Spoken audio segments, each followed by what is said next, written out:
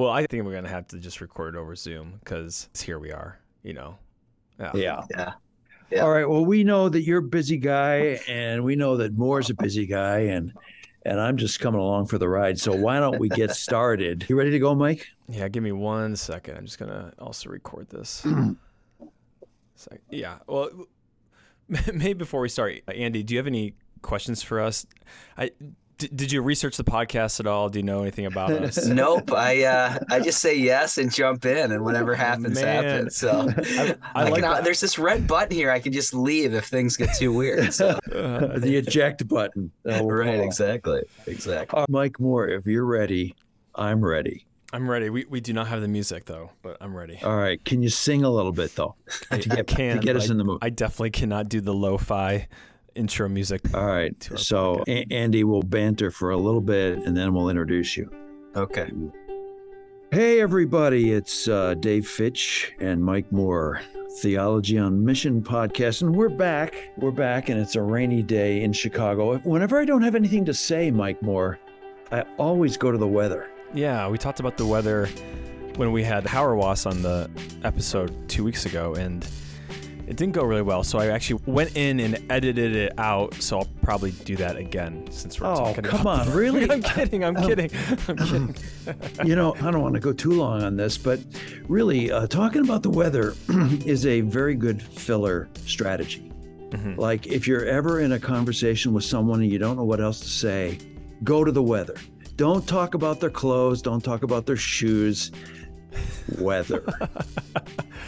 Anyways, speaking of weather, we have a very special guest from the place in the United States where I most often think about great weather. Don't you think, when you think Minnesota, Mike Moore, don't you think great weather? It's great hockey weather. Skating on the pond. I was just there over the weekend, and I'm telling you, hockey's everywhere. Oh, yeah, you were up in Minneapolis. We were doing a college visit at Bethel. But we got to introduce Dr. Andrew Root here so he can actually get in on the conversation. Ladies and gentlemen, our very special guest for Theology on Mission podcast, where theology meets the issues of culture for Christ and his mission. Did you see how I smoothly entered that in, Mike Moore? So smooth. Yeah, but Dr. Root is the Carrie Olson Baleson Chair of Youth and Family Ministry at Luther Seminary. I hope I got that right, Andy. And we're so privileged to have you here. You have written so many books, I don't even know where to begin, but I have before me The Congregation in a Secular Age, which I think was 2 years ago, The Church After Innovation, which I think was this year, and then The End of Youth Ministry.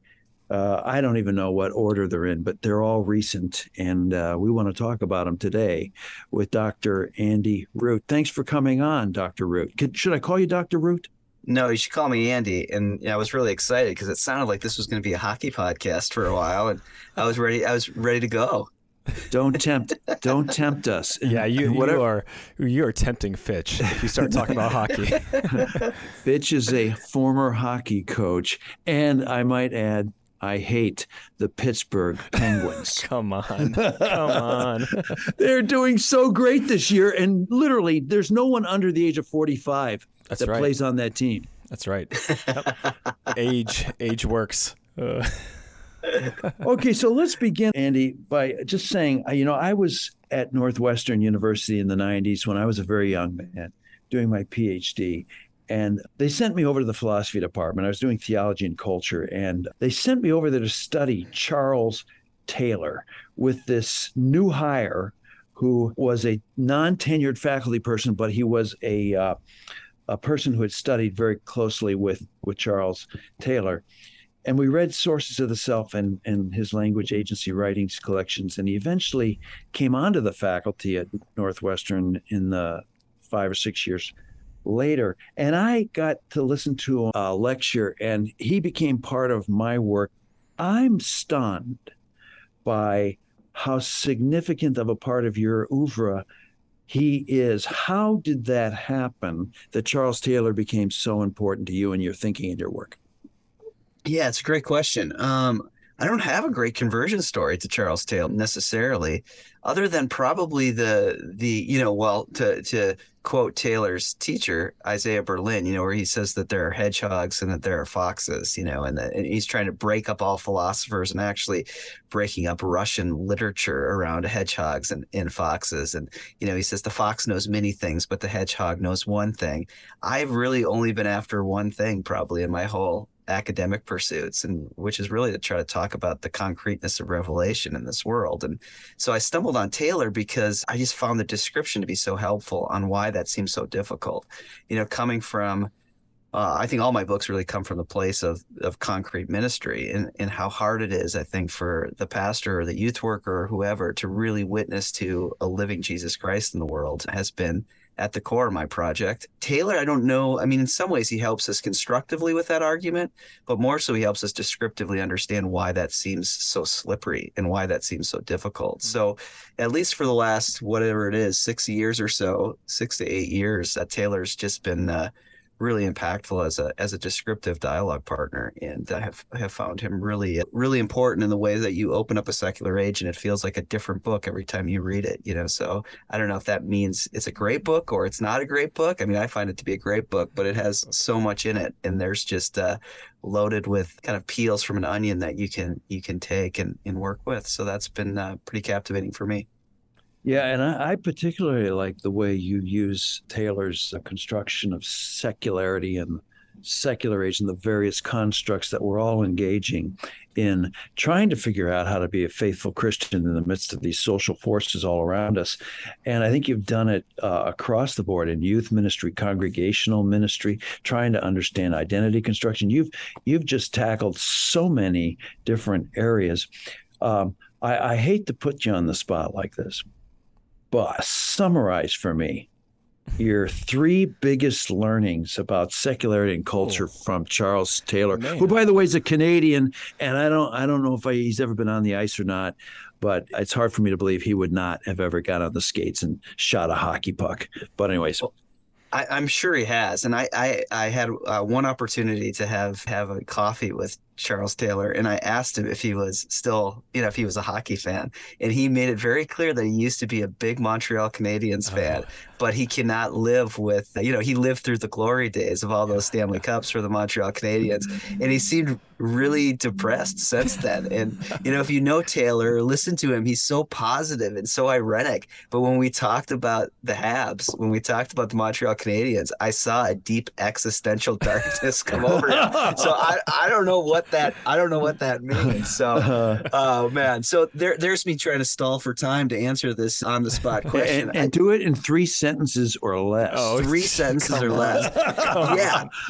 I think what I take from him that I found really probably generative to the point of annoying my reader is just the way he unpacks the secular in its 3 forms, really in its 4 forms, a pre-secular, and then the different kind of ways that to talk about the secular, you have to unfold it as a multivalent kind of concept that you can't just assume it's fewer and fewer people are going to church. Mm-hmm. That probably the articulation of the self as porous has been significant. Mm-hmm. And I'll give you 4. Then the immanent frame, how we live inside an immanent frame. And you can see how that's important as I'm trying to help pastors talk about God again, to help them realize that they're embedded in an immanent frame. And that's what makes, in many ways, this such a difficult task. And then the last thing is the age of authenticity. I find that really quite captivating, how we've made this switch to authenticity being our highest good that we're seeking. Awesome. And by the way, folks, those of you who are looking to study this more in depth, we actually use Taylor to at least describe the idea of self and the construct of self in late modernity and secularity in our Doctor of Contextual Theology program. So anyways, if you're interested in that, I think we're going to have another cohort open in about a year. You write, after this, Mike, I'm going to throw it over to you because I could easily dominate this discussion, and we do not want that. But you write about, so believe it or not, I've got a teenager, and he's going through everything a teenager goes through, and you write about this strange search for identity, this thing, the search for the thing, you say. the thing that teenagers want, and you do this in collaboration with, of course, the idea of the ethics of authenticity, and you say, even though, parents have the best intentions offering things, you cannot control your teenager. How many people out there are listening who have teenagers are saying amen? So what is a parent supposed to do, Dr. Root? Tell millions of people listening right now, please tell us, what are we supposed to do? And by the way, folks, The End of Youth Ministry is one of Andrew's books, and it gets into this. But anyways, I'll let him talk about it as well. Well, if I knew what to do, I have an 18-year-old and a 15-year-old, so I'm with you. And if I knew what to do, I would demand that this podcast be behind a paywall, and we'd all make a lot of money if I actually knew what to do. But I do think that it's a real struggle right now, in particularly thinking about middle-class parents. I mean, this sense of controllability, I think, is really quite fascinating and interesting. How do we control them? And I've been working a lot with a German sociologist, Burkhard Rosa, who actually builds off Taylor in his own way. And he has this really captivating called The Uncontrollability of the World, where he thinks the real pursuit of modernity is to control the world. Mm-hmm. And when we do that, we actually alienate ourselves from the world, and it imposes all sorts of warped perspectives on us. And he doesn't necessarily go into parenting, but when I read it, I think of it so much as parenting. That the saying now is that instead of us parenting our kids for the road, we try to instead of preparing our kids for the road, we try to prepare the road for our kids. And I think that's just a major element of kind of being a middle-class American or North American, is that you have this deep anxiety about preparing the road for your kids. But this thing that you were talking about, I find it really interesting inside of Taylor's Age of Authenticity, where the Age of Authenticity, he wants to remind us, is actually based in an ethic. I mean, a la Charles Taylor, we are moral believing animals. So there's a deep sense of the good life that's always central to us. And so for him, there's this ethic of authenticity that says every human being has a right to define for themselves what it means to be human.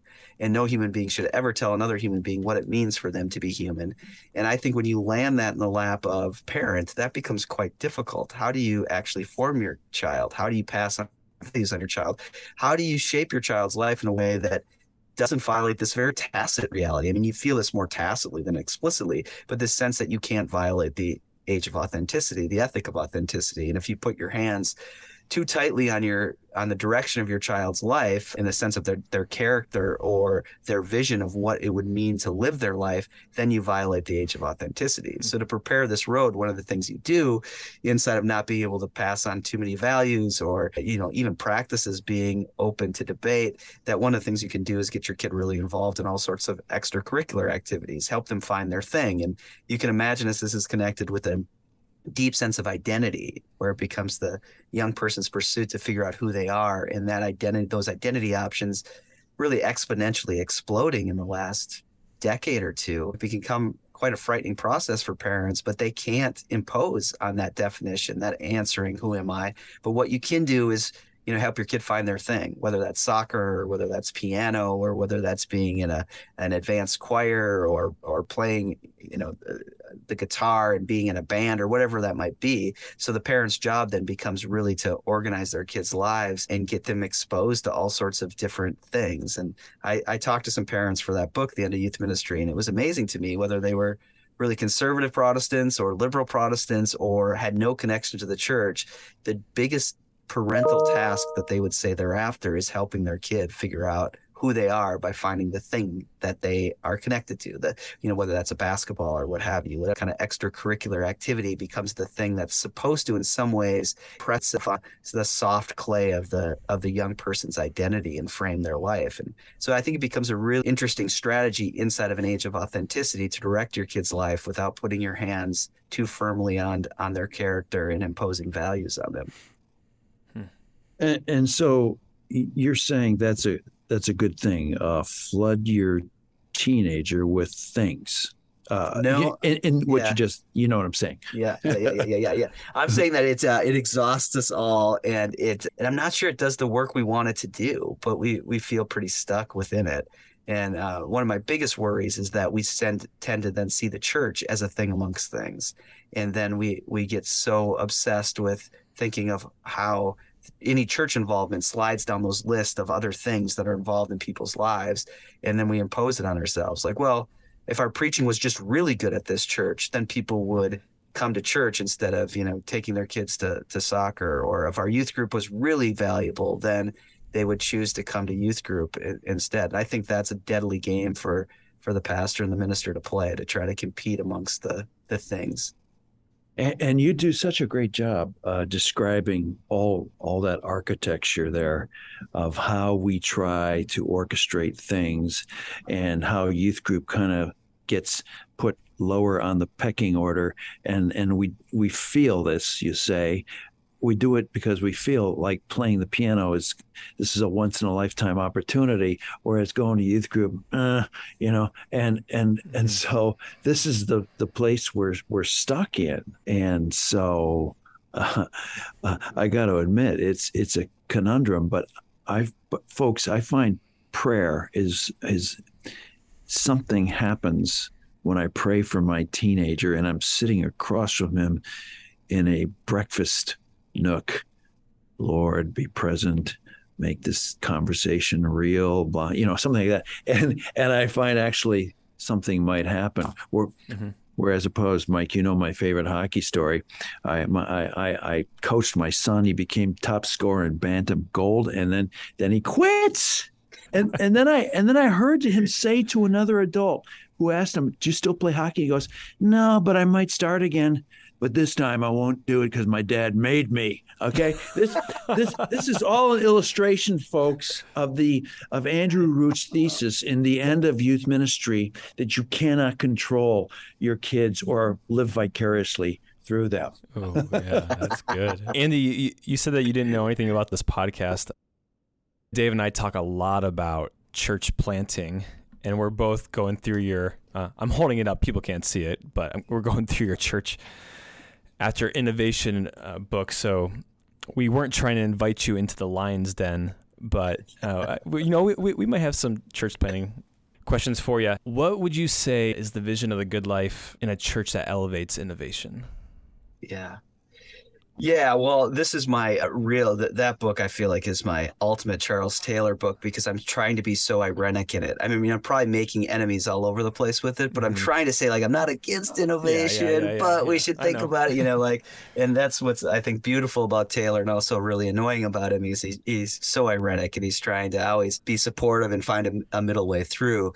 But I guess my concern is, first of all, out across Protestantism, I don't know if you guys would say that you see this too, but we really are in the middle. It feels like to me innovation fever, that everyone's kind of talking about innovation, whether at large, the seminary level. I mean, my own seminary is talking about being innovative, to foundations, to camps, to Christian colleges. And of course, at congregational level, everybody wants to be innovative.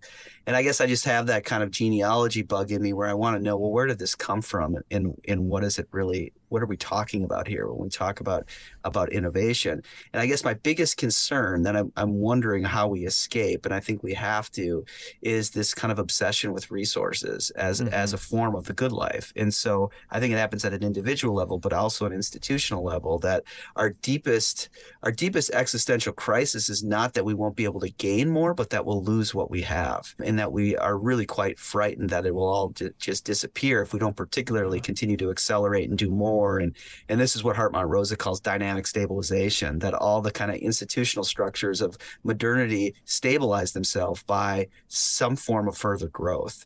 And, that's just the world we live in. But I do worry that when dynamic stabilization becomes the justification for congregational life, that it opens up all sorts of problems. And so that's my biggest concern, is that maybe a congregation or organization that hasn't thought through innovation, hasn't found a way to kind of extract itself from this accelerating mode of being, hasn't thought beyond kind of the way resource obsession sets the terms for our lives, and therefore has this deep temptation to think of what is good as what can be optimized, what can be grown. And while there is something that is true, that healthy things grow, it also is true that really unhealthy things grow too, or overgrow. Like, we all would worry about our 12-year-old kid if our 12-year-old kid wasn't growing, but we'd also be really frightened if our 12-year-old kid was all of a sudden 20 feet tall, so that that would be a real concern too. So I'm really just trying to put that in frame, and I'm worried about how ministry becomes captivated by the kind of fear of decline that gets translated into we need more resources and we need to optimize more resources. Well, you say the fear of decline.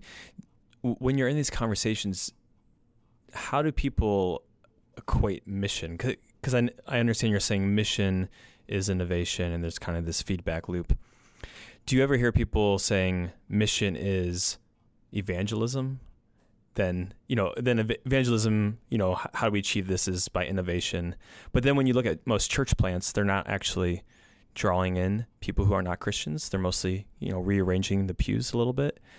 Do you ever hear that mission, evangelism, folding together? Yeah, I mean, I do. And I think there is, I would really want to push into that. I'm all for kind of thinking about mission and evangelism. I have been concerned, as you read in the book, about how kind of innovation and mission get equated as the same thing. I do think there's a way to think about innovation as part of mission, but I don't want them to be equated with the same thing. In other words, if mission is embedded primarily in the very act and being of God, I think it would be potentially theologically problematic to call God the ultimate innovator or something. Mm-hmm. And I really do mean by this kind of thinking of innovation in a kind of Silicon Valley kind of based way. And I just do want us to be really aware that innovation in the kind of sense of ideation and kind of optimization that's found its way into our larger culture has been a form of neoliberal work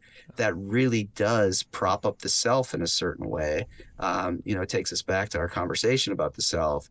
And I want us to think about that, because I do think there's some potential backwash that comes in on this. And it is really interesting, that Protestantism in many ways affected the way we think about work for 400 years, for 300 years. And now I find it quite interesting that a form of work has washed back into the church. And what I'm ultimately concerned about is how that sets the terms for what a good pastor is, that a good pastor needs to somehow show the marks of the innovator to be valued, say, in their synod or in their network or whatever. Yeah. So I think I really do deeply want to have a place for evangelism, and maybe even a place for innovating and for innovation within institutions. But I do think that has to go through some kind of dialectic, or at least some more kind of theological reflection, I think. Yeah. Oh, I have another question, Fitch, but are you... No, okay. Go. Okay, yeah. So I'm curious, how much of this could you tie back to of Reformed theology that elevate vocation? I'm ordained in the Christian Reformed Church, so there's not a single sphere. All these spheres, they're all ours. We got to go get these spheres and here we go, ladies and gentlemen. Baptize them in the name of Jesus.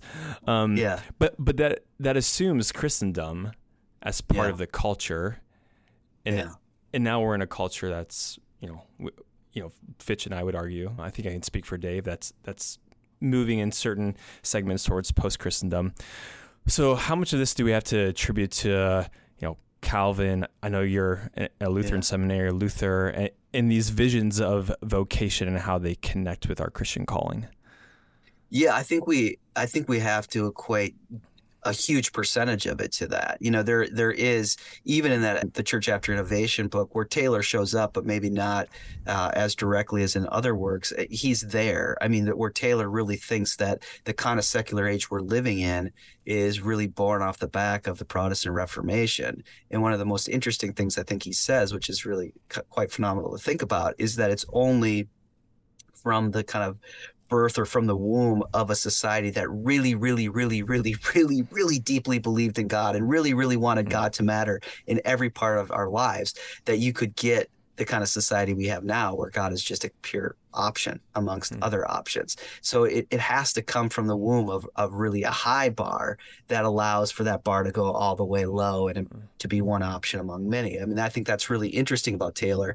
So this is definitely, I mean, I guess the story I'm trying to tell is really right out of a kind of Max Weber's kind of take on capitalism, that capitalism is born out of a form of belief in that every minute of every day, every way you work really matters to God. And there's a certain contradiction that's infused within the capitalist project, which, of course, the contradiction at the very beginning is the people of free grace feel like they have to work really super hard to show that they're elect or, to live out their Christian life.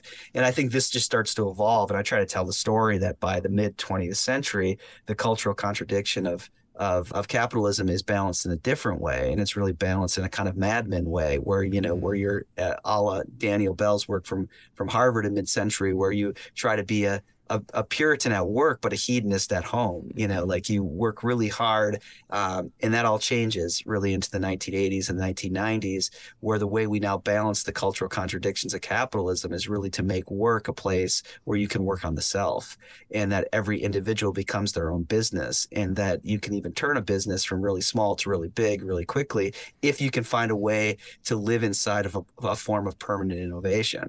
And it's while that's been with us for 3 decades, it's now, I think, that the church has started to pick up that rhetoric and recognize that what it could really use is an innovation work makeover, and that it could use some of the goods of that. And so I want to question it in some ways, and I just want us to be aware of that. And I do think, this is back to what we said earlier, that the project of the self and how the church deals with the self is really at the forefront of, I think, the practice of ministry.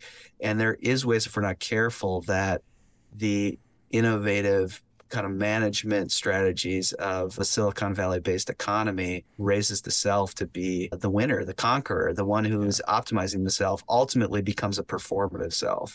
And I think that has some inherent theological problems with it. Wow. There's a lot of heavy stuff here, Mike Moore, a lot of heavy stuff. Maybe I'm going to try to dumb it down a little bit. Wait, I thought we said we can't use those terms, dumb it down. I'm going to try to simplify it. Okay. It seems to me you're juxtaposing 2 options for the church.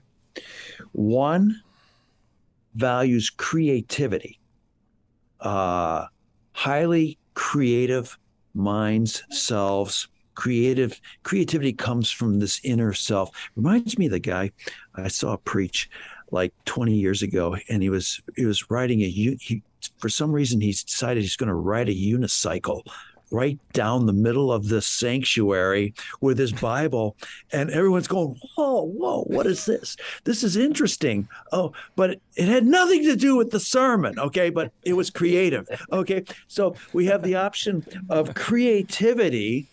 On the other hand, if we're looking to be faithful and understand what we are to do and be as a church, there's the tradition, the wisdom of the history of the church, and they're kind of juxtaposed.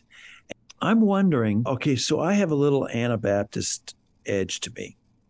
Us Anabaptists always want to say, oh, Constantine screwed everything up. Money, power, everything got screwed up. Let's just go back to the simple days, AD. It was really, and it wasn't, by the way. But you're not saying, let's just go back and start all over again. Let's get back to the New Testament.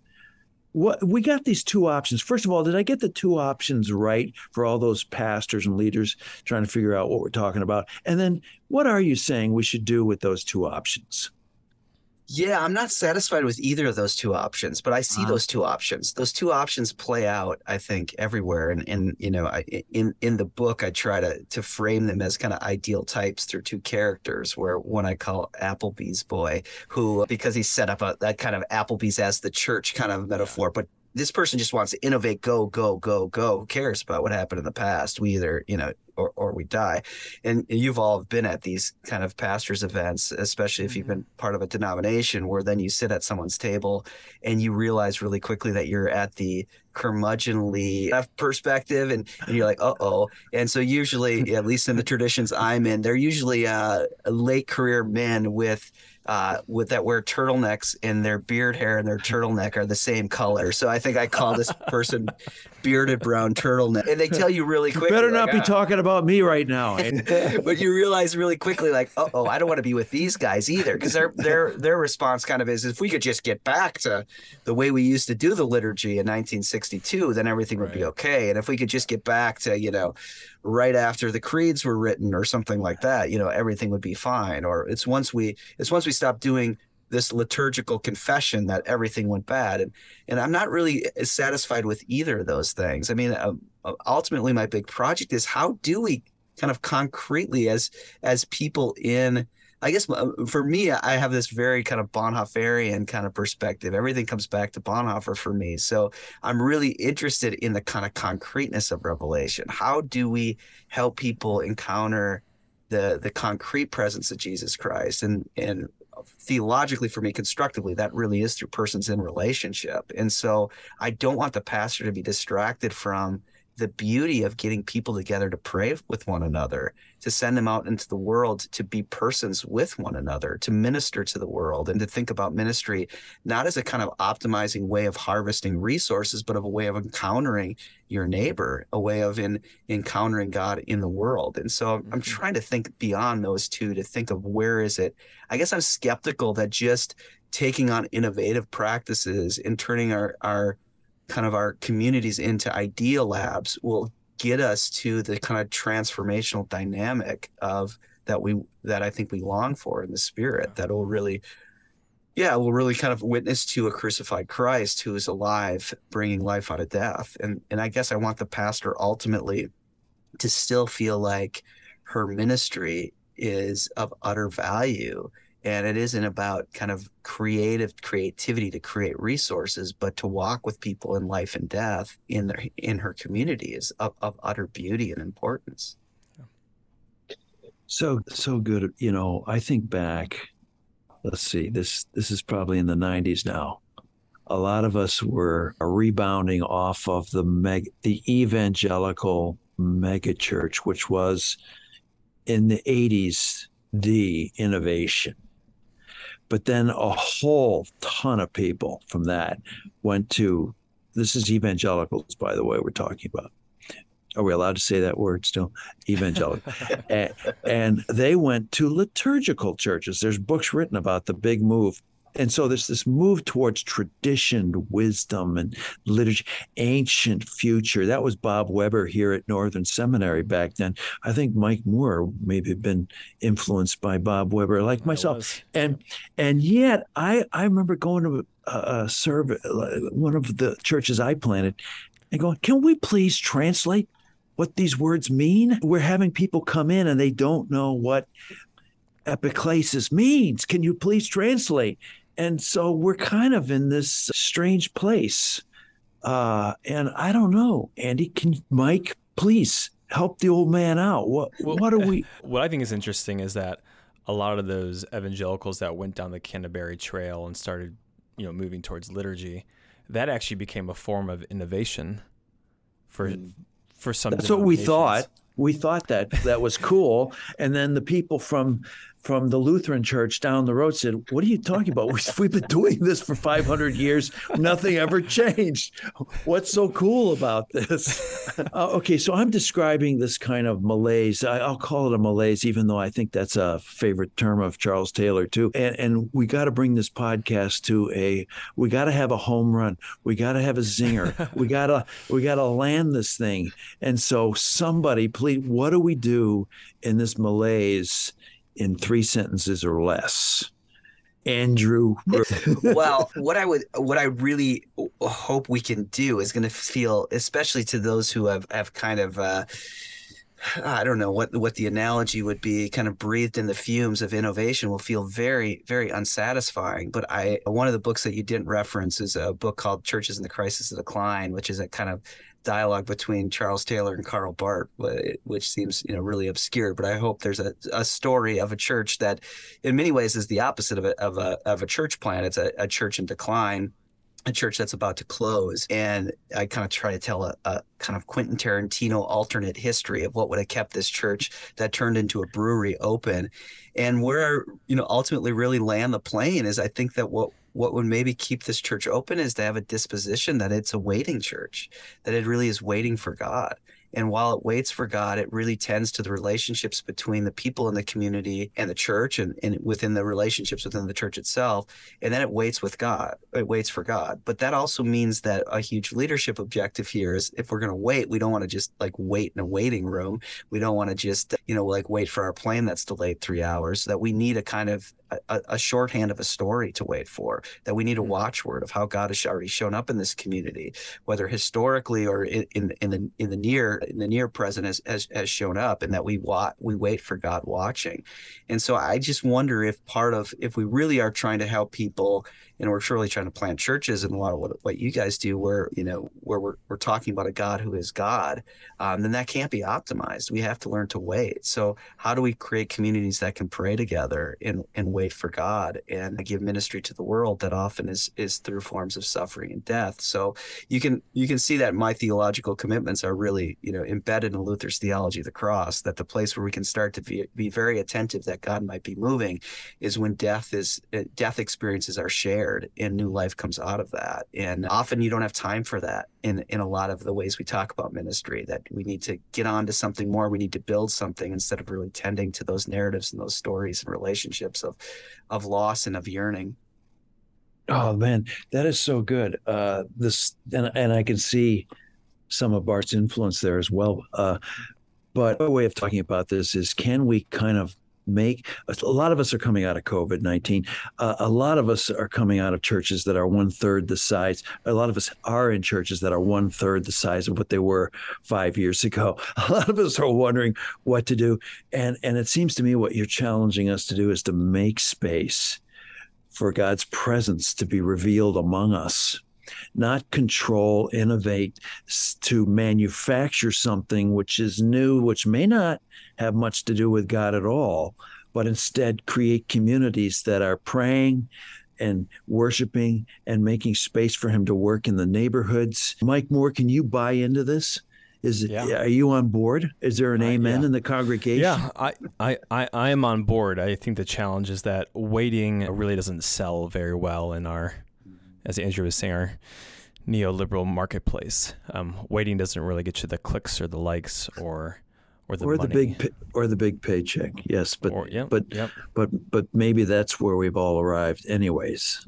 Well, I want to say, hey, this has been a very thick and challenging and encouraging conversation as to how we dispositionally got to face the changes and the secularity of our culture and innovation. So we want to thank you, Andrew, for being on the podcast. We want to just by the way, of these 3 books, The End of Youth Ministry, maybe it's because I have a teenager, it was fabulous. The Church After Innovation. Andrew writes, I can't call you Andy. Andrew, Dr. Root writes very lively out of stories, out of real life. And it's just great. The Congregation in the Secular Age as well. And then there's others. There's about 10 others. We want to recommend them all. Thanks for being here. Thanks to Mike Moore for putting this together. It's another episode of Theology on Mission podcast. And so until next time, it's Mike Moore and Dave Fitch. We'll see you next time. Thanks, Andy. Thank you. It was a fun conversation. Thanks for having me.